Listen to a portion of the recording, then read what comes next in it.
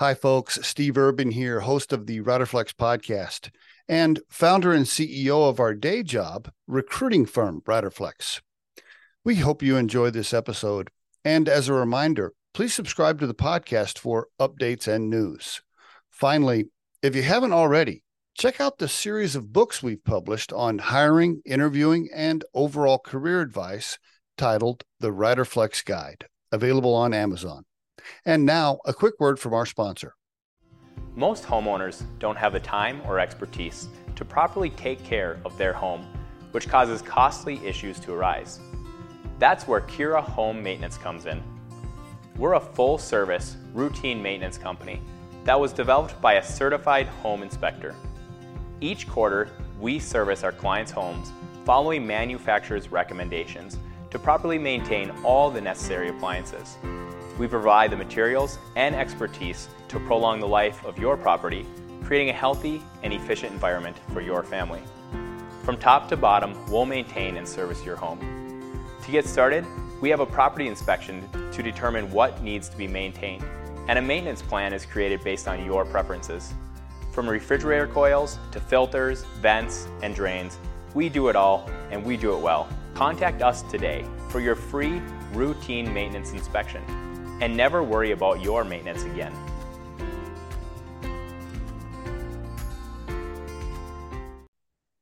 Bob Roark, are you ready to rock and roll? Riderflex podcast? Let's get it, man. Oh, for the audience, I just want everybody to know right now that the Riderflex podcast probably does not exist without Bob Roark. It's a true statement. I mean, you were the one that introduced us to podcasting, suggested that we did some podcasting way back. What year was that, Bob? It was like 6 years ago, 7 years ago? A long time ago. Yeah. Why do you still look the same age? How do you not age? I've used this gray hair rinse that covers up the dark roots. Oh man, you seriously look the same. You look like you're you're in your early 50s, like 51, 52. There you go. Keep talking. We can do this all day. Yeah. Do you remember? So yeah, you interviewed me for the Business Leaders podcast. Yep. Probably 6 or 7 years ago, at least. And by the way, yeah, Bob does have his own podcast for the listeners. Let's get that out there right now. businessleaderspodcast.com. That must have been, a long time ago. And I'm trying to remember how we connected, who introduced us. Through Mark.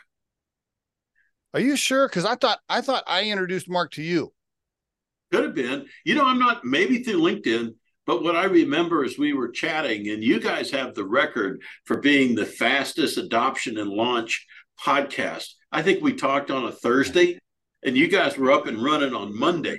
And I'm going like, these guys don't let any dust settle around here. But yeah, you guys got going quick. Well, it was such a great idea. For the listeners, everybody probably knows Riderflex is a recruiting and consulting firm, recruiting and staffing.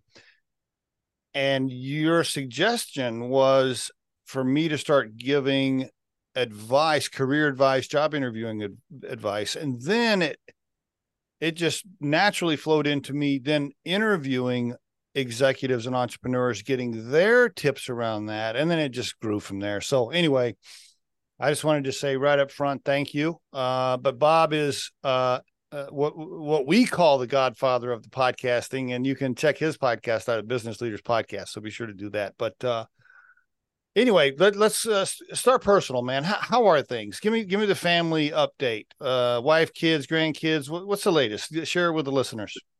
The bride is still teaching Tai Chi, so that's awesome. She's like a decade into it and absolutely obsessed with it. Cool. So that's good. Cool. Daughter's doing extremely well in Denver with digital marketing. Son is working out of Dallas. He's married, no grandkids yet. The daughter is morphed from having a black belt going into CrossFit. And I got a text from son today saying he just squatted 500 pounds or something. So I'm going to have to be polite when I see him next. And I've got my new 17-month-old bird dog sitting under my desk here at the office. So the bird dog will be going out in the field with me this fall. And so that'll be a lot of fun. So she's office dog, comes every day. So So you must have had it. Would you have another? Do you have a long term bird dog that moved on to the next life, and you got a new one? Is that what happened? yeah, yeah, I had one for 15 years, same breed, and we picked this one up, a year and a half so ago. Same breed, same breeder, whole bit, and Okay. yeah, Maddie is her name, so she's a field springer, and Ah. yeah, Okay. Very good. Very good. Uh, how long you been married, Bob? You don't mind me I'm asking. sneaking up on 40 years this year. So you got married when you were 10. Exactly right. Yeah, my wife has a good sense of humor, obviously, you know, but yeah, so it's funny. I came to Colorado from the deep south and stationed at Fort Carson as an Army officer, and said, I'll be here 4 years and gone. Well, that was 19. No, that's a long time ago. And married a local gal, and here I am. All these years later, and it's just really unusual. I think for my plan was to live on a lake back in the south and do a lot of fishing, but Colorado's not a bad second choice for sure. Were you from Tennessee originally, or whereabouts? Yeah, I was born in Naples, Italy. My father was Navy. And then we moved all over the South, Tennessee, Alabama, Florida, when I was a kid, and went to school outside of Nashville, a little school called MTSU. And then the Army had a plan for me. And after a stint at airborne school and a couple other places, ended up at Fort Carson during the Jimmy Carter years. So How about that? How about that? So you got your degree and then went into the Army as an officer, as a lieutenant, and then got a few promotions in there to captain. yep, ended up as a captain, stuck around for 6 years in reserves, and kind of like a booster shot on why I left. I'd go back for 2 weeks and go, I remember now why I left. And I really left the military. It wasn't very entrepreneurial. Once you make captain, it was 8 years to major. And I said, well, Oh, that's too dadgum slow for me. And so rotated out. And, that started my entrepreneurial journey. Working for a couple of the folks, worked for Merrill for 20 years and Morgan for a few, and then started our own firm here. And so we've been doing this independent since 2011. So well, let me ask you. So you were in the ROTC though at Middle Tennessee State. Now, was that you kind of following your father's footsteps? You wanted to go to the service. Was that driven by what your dad did for a living? my dad was Navy, and so I had an opportunity for an ROTC Army scholarship, and I said, well, I'd really rather go Navy. In those days, I wanted to be a flight surgeon or a surgeon, and so I talked to Vanderbilt, talked to some crusty NCO, and he said, nah, we don't take 2-year transfer students up here, click. And I got a call back the next day from the head of the department, said, we'd love to have you. And I said, too late, already signed on the ROTC for the Army. So I missed the Navy by one day. Really interesting. Yep. Okay. All right. Yeah. Very good. Was your dad? So let's see. I'm going to guess your dad was born in the 20s. Am I close? Yeah, he was a World War II vet, served in the Uh-huh. Pacific, Okay. air traffic controller. In fact, the Intrepid, which is up in New York in the harbor up there, is the ship he served on later on. Oh, But yeah, really? oh yeah, so it's a little bitty aircraft carrier compared to the ones nowadays. But yeah, he was an air traffic controller all his life. So So let's see, adolescent teenager during the Depression, and then a World War II vet. Well, those guys, different breed, huh? I got supervised a lot. Good Navy NCO. Yes, I got supervised a lot. But he and I were really, really good friends, and so we did a lot of fishing all over the deep south, and we fished down in Okeechobee, down in Florida, and whatnot. And my mom died when she was really young in '78, and Oh, so he was single for the last part of his life, and so we hung out a lot. So he was a lot of fun to be around with. Um, man, yeah, nice that's guy. cool. Well, Yeah. what'd your mom pass of? How old was she? She was 48, glioblastoma, brain tumor. Yeah. Bummer. Oh, that's a killer. Oh, yeah. So he never remarried, huh? Nope. Nope. I think once Yeah. was plenty for him, and yeah, he and mom got along. She was a gem. So he just never found anybody else, and he was unruly. So Well, were you a good kid? Like when you were in high school, I mean, was it, straight A's by the book? You do, or did you get in any trouble? Did you do anything cool, Bob? Anything fun you want to share? I was the new kid. I was in a different school every year after the sixth grade. And so I was new, slow, and small. And in the deep South, that's a deadly combination. You didn't play sports, and this, that, the thing I did do though is I water skied. Oh, And okay. and so I tricked, jumped, barefooted, slalom skied, all that stuff. It's the one thing I could do as an athlete. And then right after high school, I gained 4 inches and 40 pounds, and so, yeah, I got big real quick after high school, which, but, and then I found I was good at water skiing, and I was a pre-med kid that made a D in organic chemistry, never made a D in my life, took it again, made a D again. So it was trying to tell me something. And I am absolutely thrilled that I didn't go the pre-med route. Okay. But you did major in biology though, right? Biology and math. Yeah. What were you going to do with that, Bob? What was the plan? Oh, I'd worked at a local hospital when I was in Tennessee as a teenager, and we had a local surgeon in a small community hospital in Tennessee, and he would narrate surgeries for me. And I worked in there as an orderly when they had them, and he'd do gallbladder removals and this and that and the other. And so he knew I was interested, but I was going to go to med school. I wanted to take it and go and be a doctor in those days. Okay. All right. Very good. Yeah. I forgot to ask you, siblings? Yeah, I got one sister. She's still down there, still lives right, within 10 miles of where we grew up. And, she starts talking and the banjos go off. I mean, she has a very deep Southern twang. Cool. Still. That's cool. Yeah. That's great. That's great. Okay. So, but you go to the service, you get out of the Army after a nice run there as captain. How the heck, with a biology degree and then your time in the Army, boom, you go into the financial industry, I guess, the investment industry, I don't know, wealth management, however you want to classify. How'd that happen? Well, it was really a bad detour. There was a company out of San Francisco called Career Seminars, and they were a recruiting firm for junior officers. And they introduced us to Procter and Gamble and Applied Materials and a bunch of companies. So they were a placement service for us. I had a friend that was selling for a local firm, oddly enough, motorcycle parts, tires, tubes, plugs, helmets, chains, all that stuff. And so he was making 50 grand a year doing that, working 9 to 2. And I was making like 8 grand a year as LT, and captain. I said, oh, that sounds good to me. And so I took the job. I'd never sold anything. I'd owned one motorcycle in my life. And I starved for the first 2 years. I had no idea what I was doing. And so I worked there for 2 more years and finally figured out, but I could see the writing on the wall. Computers were coming on board, this, that, and the other. And, I started reading after my first big tax bill. I got a wake up call.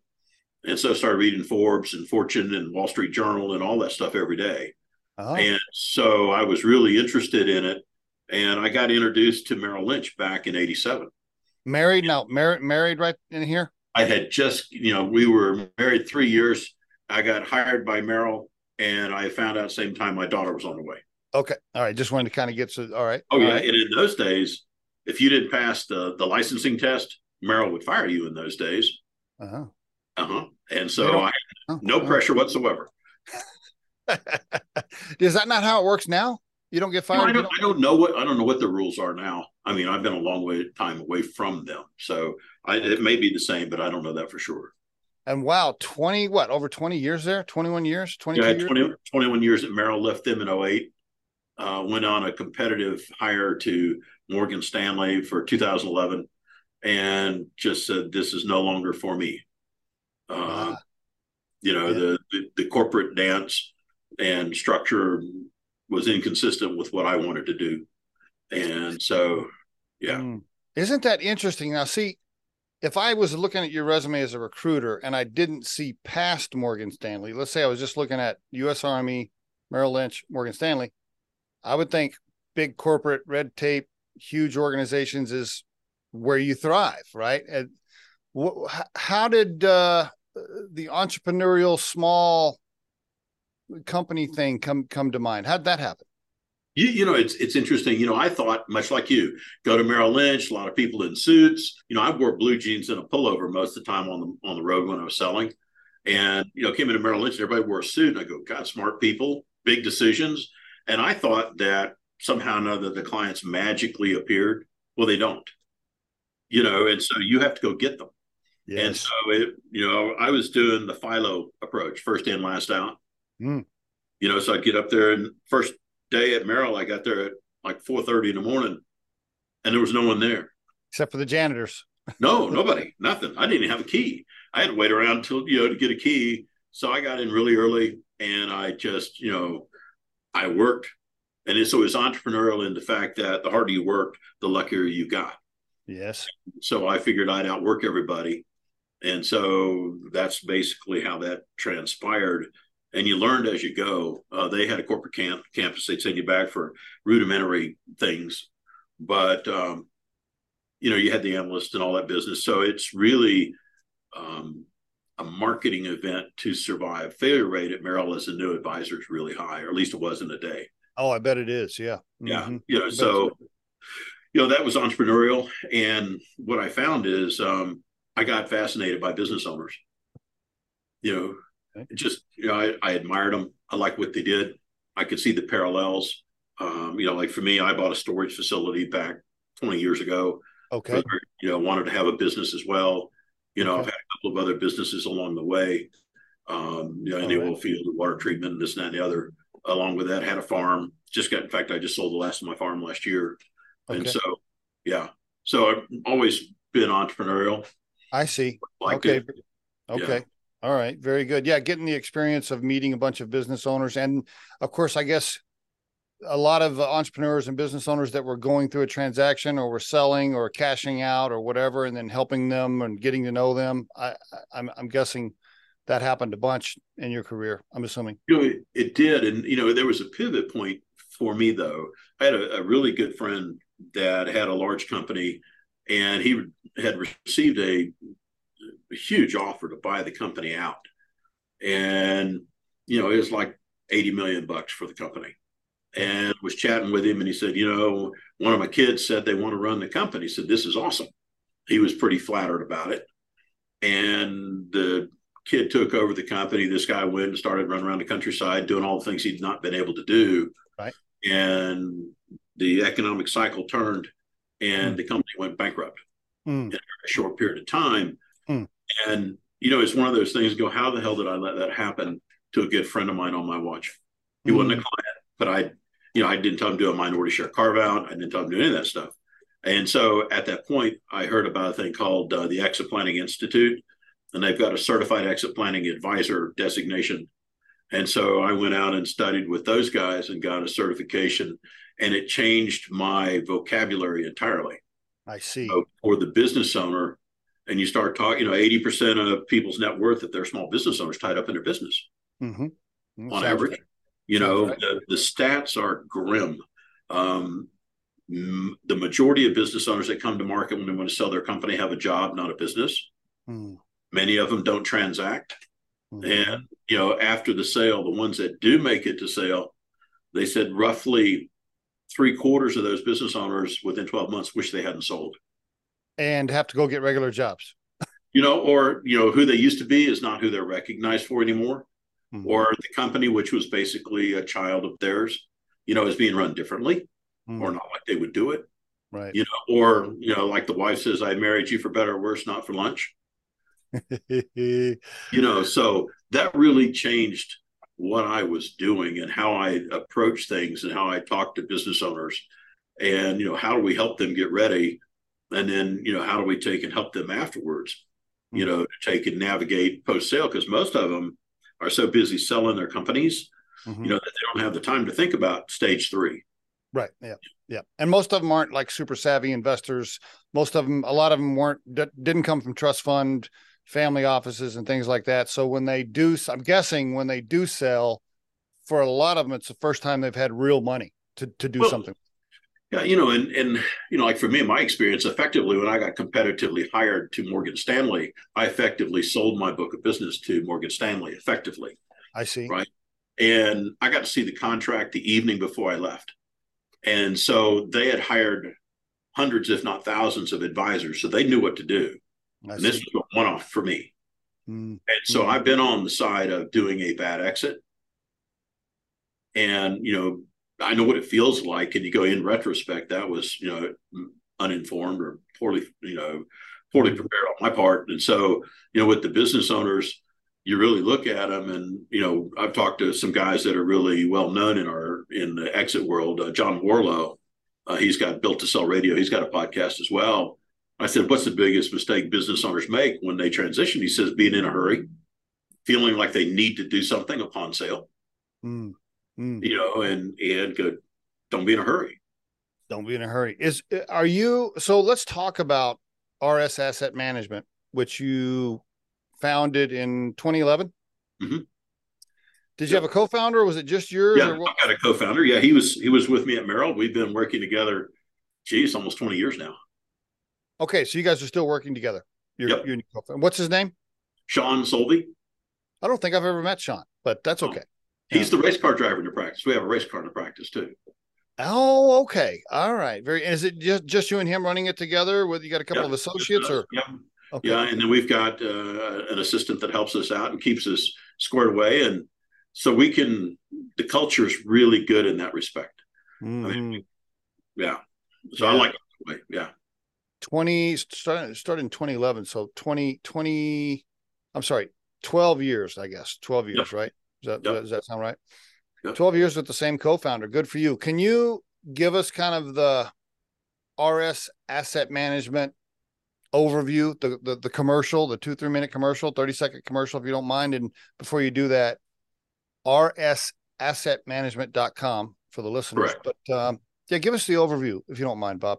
Yeah, for the practice, it's interesting. People say, "Well, what do you do?" And I go, "Well, what are you trying to do?"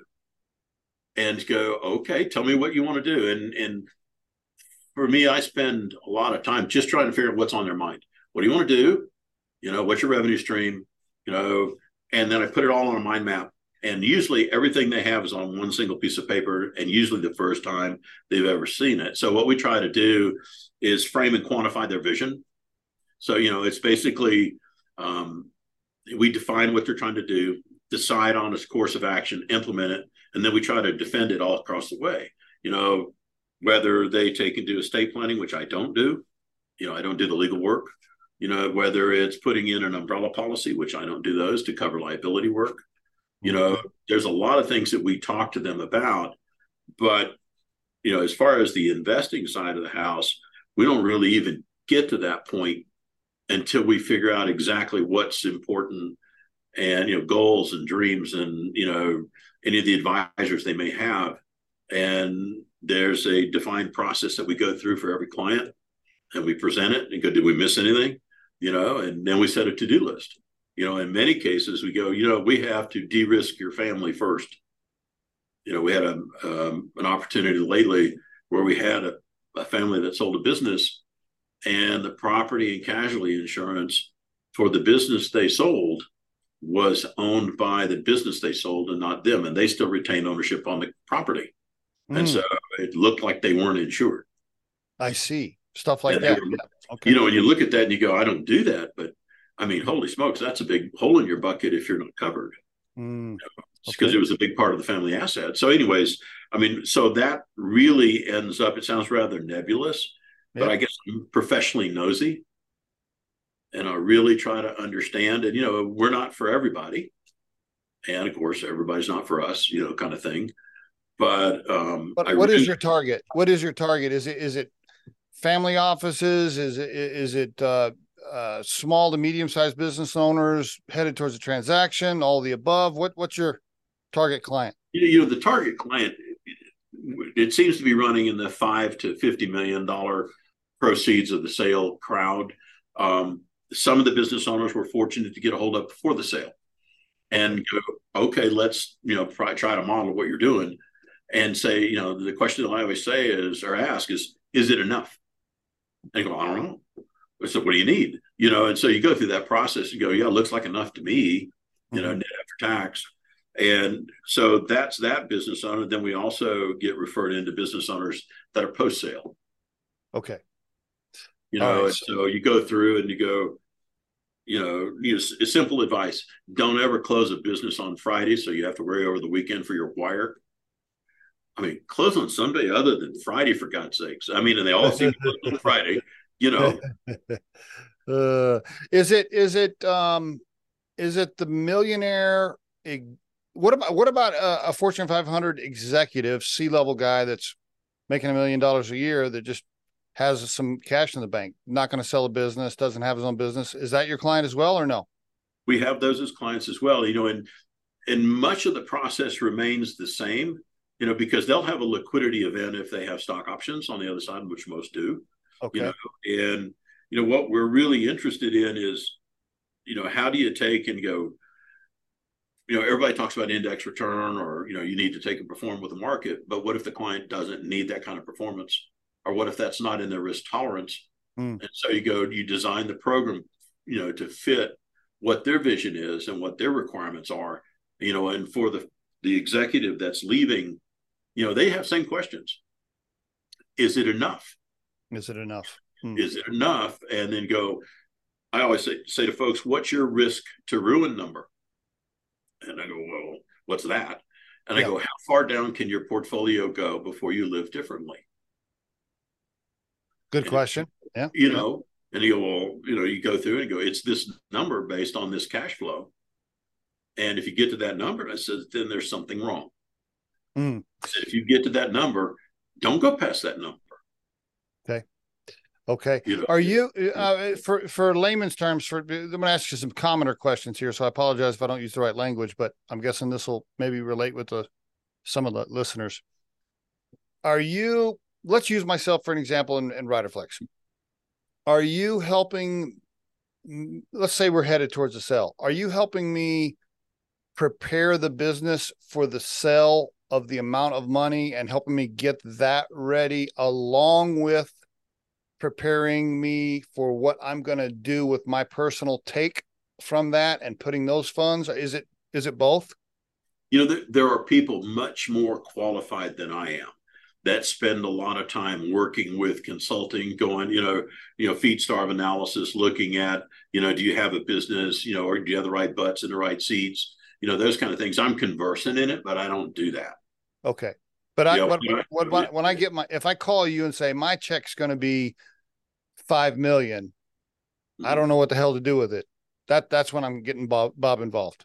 Yeah. And if I had my preference, I would want to know beforehand, right? Okay. And go like, okay, this is what I think I'm going to get, and go, all right, well, let's try to frame this, and we'll do the whole interview process, and we'll break it out. So this is what I see. Is this what you see? Okay. So you can go, okay, that matches up with my goals. Or it could very well be I have no idea. I spent all my time running my business, and, I want to take and travel here. I want to own real estate there, and go, okay, how does this all fit? Okay. And they have legacy properties and all this kind of stuff. And so you go, how do they fit? Very good. And then you can help me map that out. So I want to repeat back something here. So let's say my personal take is 10 million, which would be so awesome if I sold Riderflex for that kind of money someday. But anyway, let's say I had 10 million, right? Yeah. Then I would come to you and say, okay, Bob, here's my cash. Here's 10. Let's say it's 10 million after tax. Okay. So here's my 10 million. My wife and I could live on as little as $150,000 a year. If you just make sure I get $150,000 a year coming my way after tax. That's my goal, and I don't want to have to work again. Boom. You can help me lay out the plan based on those parameters? Does that sound right? Yeah.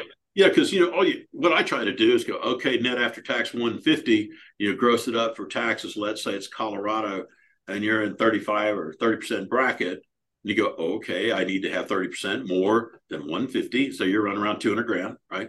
Okay. 200 grand divided by 10 million is 2%. So my money has to make at least 2% or more a year. Yep. 2% net. That's doable, right? I mean, that's not hard. It's doable today for sure. If you look 2 years ago, when you in the treasury market, what was it? You'd go to a bank and you'd see a 1% CD for 10 years. You didn't go like, well, that's an IQ test. No, but nowadays, T-bills are north of 5. Okay. And so it would be for somebody like that in a hypothetical situation, what we're told by regulators, you got to talk about the courses of action, corporate bonds, money market, treasuries, stocks, all the various things. And you go, do they fit your risk parameter? So each person is an individual sport in that respect. So in the disclaimer world, this is not meant as a investment recommendation or that other stuff, but you can go through and establish the rate of return required. And then you go, okay, so let's say in your case, I need 150, right? Net. And you go, but I said, well, how much real estate do you own? What's a cash flow? And you can say, well, I own a couple of pieces of real estate and it's cash flowing 50 grand a year. Mm-hmm. I said, so is the 150 exclusive or inclusive of the 50? Okay. Yep. Gotcha. All right. And then you start working backwards and pretty soon you kind of go, it'd be really hard to mess this up. And are you the guy, and I know these are like very low level questions, so I apologize, but since this is not a financial podcast, I'm guessing we'll have some just regular Joe listeners. So I want to ask these questions. Are you also the person that says, okay, here's where we're going to put the money and this is what we're going to do with it? And then as things move along, you're turning dials, you're moving stuff, you're calling me saying, hey, by the way, that we had this much in gold or silver, and I'm going to move it over here. I'm going to do this. You're constantly managing it after that. Is that how that works? Correct. Yeah, we buy research from a number of research firms, and we have a lot of the stuff that we've developed internally, and so, the notion that retirement, this will be heresy. I'm thinking, folks will say, well, if you got 40 years, this will work out really well. And I'm going like, well, I'm an optimist, but I don't think I got 40 years, And so, for me, I've been around since 87. We've seen a lot of different cycles, the dot-com crash in 2000, the great financial crisis, in 2008, COVID crash in 2000, whatever it is we got shaping up right now. And, the market cycles, sometimes you need to have more exposure to various asset classes and sometimes less. Okay. And so we make sure that we understand how much risk you can tolerate. Like the standard question, well, what's your risk tolerance? 10%. Okay, so if you have $10 million and you're down $1 million on Tuesday, you're okay with that? And if the answer is no, well, then 10% is not your number. Okay, very good. Yeah. Is part of the investment strategy real estate as well, or you stay away from that? I don't do physical real estate. I do not. Okay. All right. I mean, personally, yes, but professionally, no. Any reason why? Is that like a specialty kind of arm of it? Yeah, that's I don't have a real estate license. It's not my. It's like I don't do brain surgery on the weekends either, and everybody's relieved. But for that, I can comment on it. And say, this is the percentage of your own net worth. Pretend that your allocation model suggested you wanted to own 20% of your 10 million in real estate. And you go, okay. And you look at it in, X number of years down the road, you go, it's now 30% of your portfolio. I said, are you comfortable having that allocation to real estate 10% more than, 50% more than you set out? And if it's not, then you go, okay, everybody has one or two pieces of property that don't perform. It's like they have a black cloud over them. Yeah. Whatever those are, that would be the candidate for trim. Okay. Okay. Very good. And I apologize, I don't know how this works. Are you just paid how are you paid? How do you make money? We are paid a flat fee. So, we typically pay up to $5 million. We charge 1%, and that's everything. Trading, custody, communication, research, all a little bit. If it gets over 5 million, we're at 0.8%. It's typically paid quarterly. Okay. So it's 0.8% paid quarterly. It's 0.2 per quarter. Right. I see. So if you increase the value of my portfolio, that's a chance for you to make more money too. Yeah. It's kind of like the ad on TV. We do better when our clients do better. Right? And conversely, we do less well when our clients don't do well. And so we're on the same sheet of music. We don't get paid for how many times we turn it over. So we don't get, I don't do commission business. I just don't.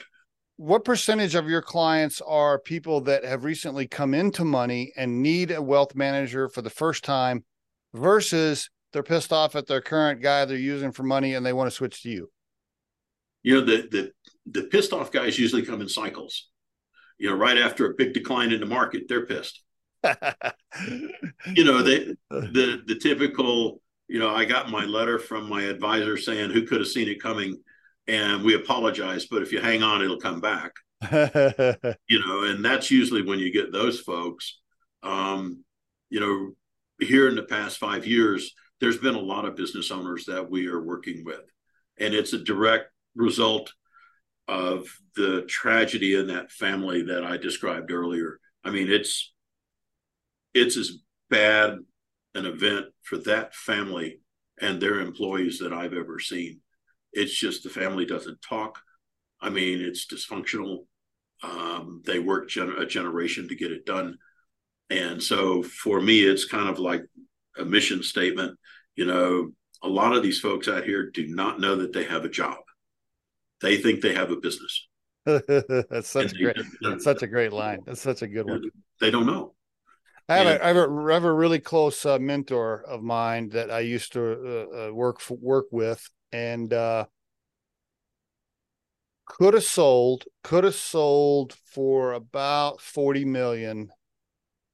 And then I think it was less than 8 years later, business shut down, filed bankruptcy and lost it all and just shut it down and got zero. And when I meet them for lunch or breakfast or whatever, it's still, it's a very deep, painful conversation.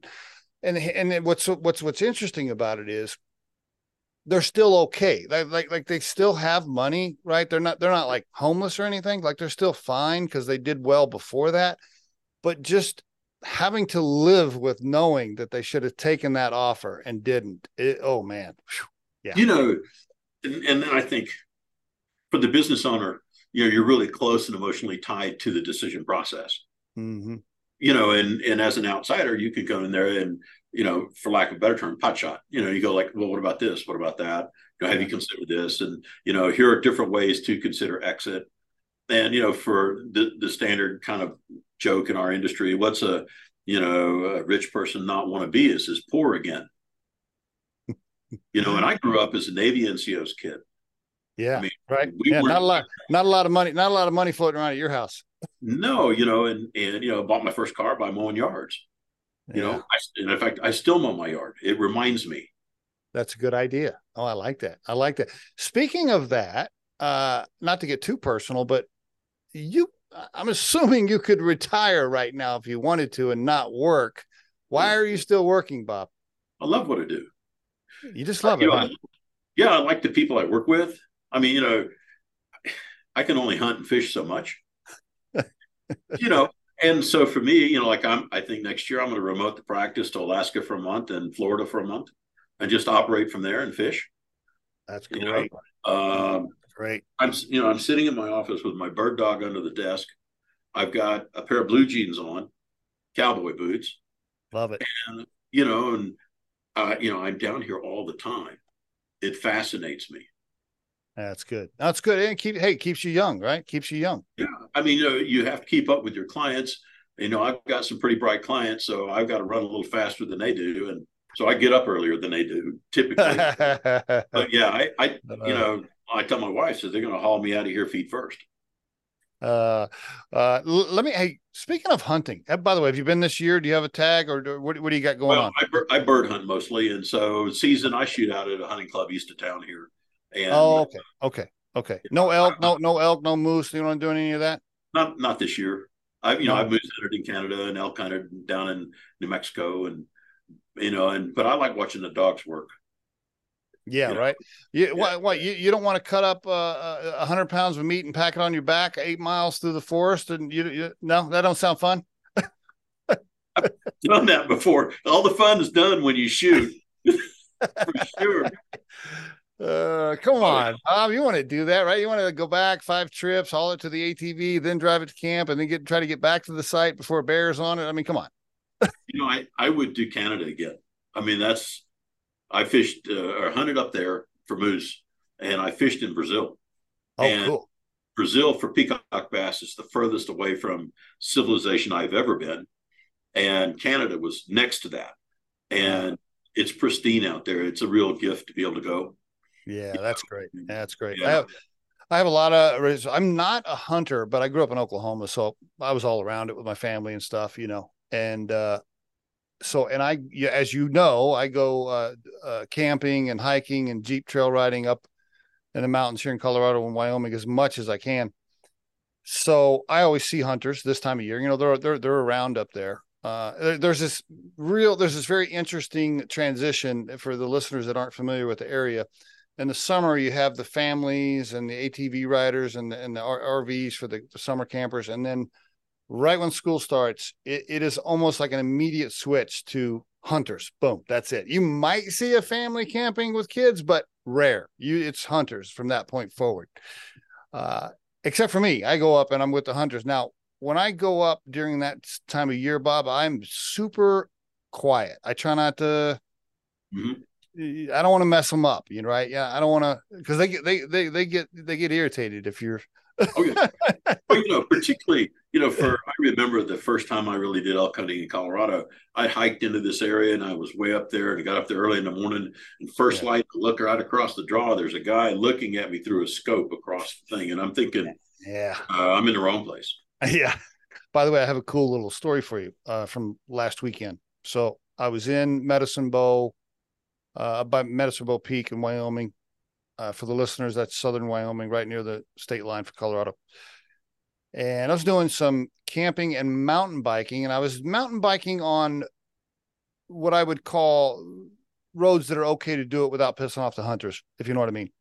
Yep. I wasn't getting too far back in there to make them mad. But anyway, the interesting story, I was about 5 miles in, hadn't seen anybody for the day, not very many people around, not as many hunters as usual, by myself. And Bob, I came across a fire pit that was trashed. People had left trash in. And I don't know about you, but I get so furious.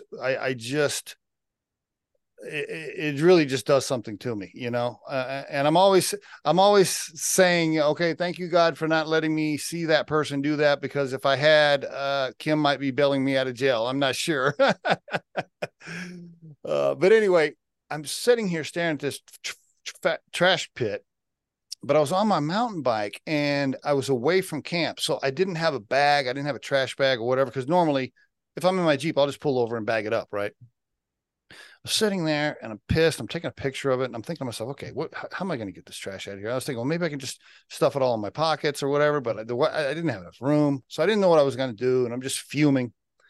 Anyway, make a long story short, the truck comes up this logging road, super thin, narrow, rocky logging road, right? Going super slow. I knew it was hunters. They get up right next to me. They're in their gear. And I could tell they hadn't seen the fire pit yet, but because they were concentrating on me, and they pull up right beside me. And I said, hey, you guys don't happen to have like a trash bag or something on you, do you? And I looked down over at the fire pit when I said that. And Bob, I shit you not, all three of those hunters got out of their truck immediately. All three of them got out. One of them grabbed a trash bag out of the back, and they all came over, and all four of us were picking that fire pit up. I mean, without hesitation, they were out of that truck within seconds. And I thought to myself, these are good people right here. Like these guys respect the area, respect the territory, and they were just like me. They were so mad. It's a privilege to get up in the high country. Yes. And yes. The hunting is the excuse. And like we were talking about, after you shoot, the fun's done. Yeah. But you get up and it's quiet. And you may be sitting there and there'll be a squirrel that'll come down, or you'll see a turkey, or you'll see some other wildlife, and you get to reconnect. And there's a lot of psychological studies and stuff that talk about how nature is restorative and healthy and good for you. Like for me, when I go bird hunting, I don't care if I kill a bird. I want to watch the dogs. I go watch the dog show. And same thing for hunting. And for a lot of the folks that have not grown up around that culture, You watch the hunting shows and there's some guy fist pumping, killing something out of a deer stand over a cornfield. And I'm going like, well, that ain't exactly it for me, but good on them for being out. But it's a tradition. The ranks of hunters are shrinking, which is unfortunate. But, you see the folks up there in the high country, by and large, they'll take in, you won't leave it better than you found it. Oh, yeah, absolutely. Pick up stuff along the way, and, the best mark up there is nobody knew you were there. One more thing on this topic. Isn't it interesting, too, when you're up in the high country, as you were mentioning, isn't it interesting how when you see a person, everybody waves, everybody's friendly, everybody says something.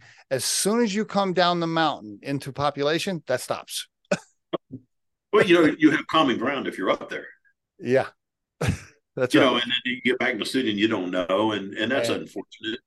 But I've hunted, and for as long as I could drag a gun behind me. I think I was a little boy with the little BB gun as a kid. But I grew up in the South, so that's no surprise. Not Well, thank you for sharing that. I didn't mean to go down a rabbit hole on it, but what we're really talking about here is good people and just respecting nature and respecting the things around you. Because if you do that, if you do the right thing, it's amazing how good karma will usually come your way most of the time, right? I saw a statement the other day. Is how you do anything is how you do everything. And so if you think about, you're a good steward of the people you work for, the people you place, and the businesses you serve. And you think about, so can you imagine being a good steward there, and they follow you up in the mountains and you're throwing stuff out your car window, and they go, there's a disconnect, right? Yes. And so you think about, you're here serving, you're not here for long, and you take care of, the resource. And your resource could be, a high quality C-suite individual. It could be the company that's looking for help in the, and you go, I'm here to take care of the quote troops. Like for me in the military, it was like, take care of the troops. You take care of them, they'll take care of you. And that's how it works. That's right. The same thing for you. Yep. Couldn't agree more. Yeah. I think that's a good place to wrap up right there, Bob. I think good stuff. For the listeners, one more time, rsassetmanagement.com. Also, be sure to check out the Business Leaders Podcast. And if you are interested in being a guest on the show, I'm sure there's probably a connect button or a contact button there somewhere, right, Bob?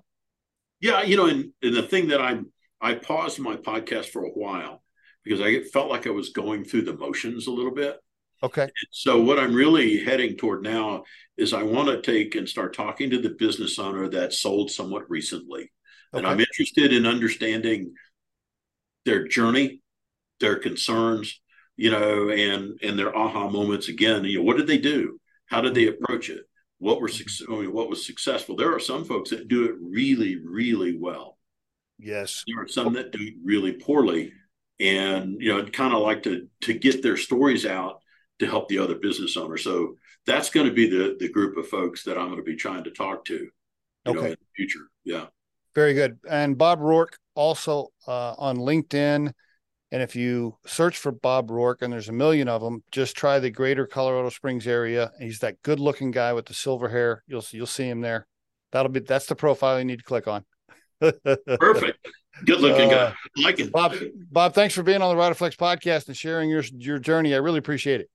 It has been way too long. And, again, of all the folks out there, you guys have just killed it in the podcast space. I'm really proud of the success that you guys have had doing it. Thank you, sir. Appreciate it.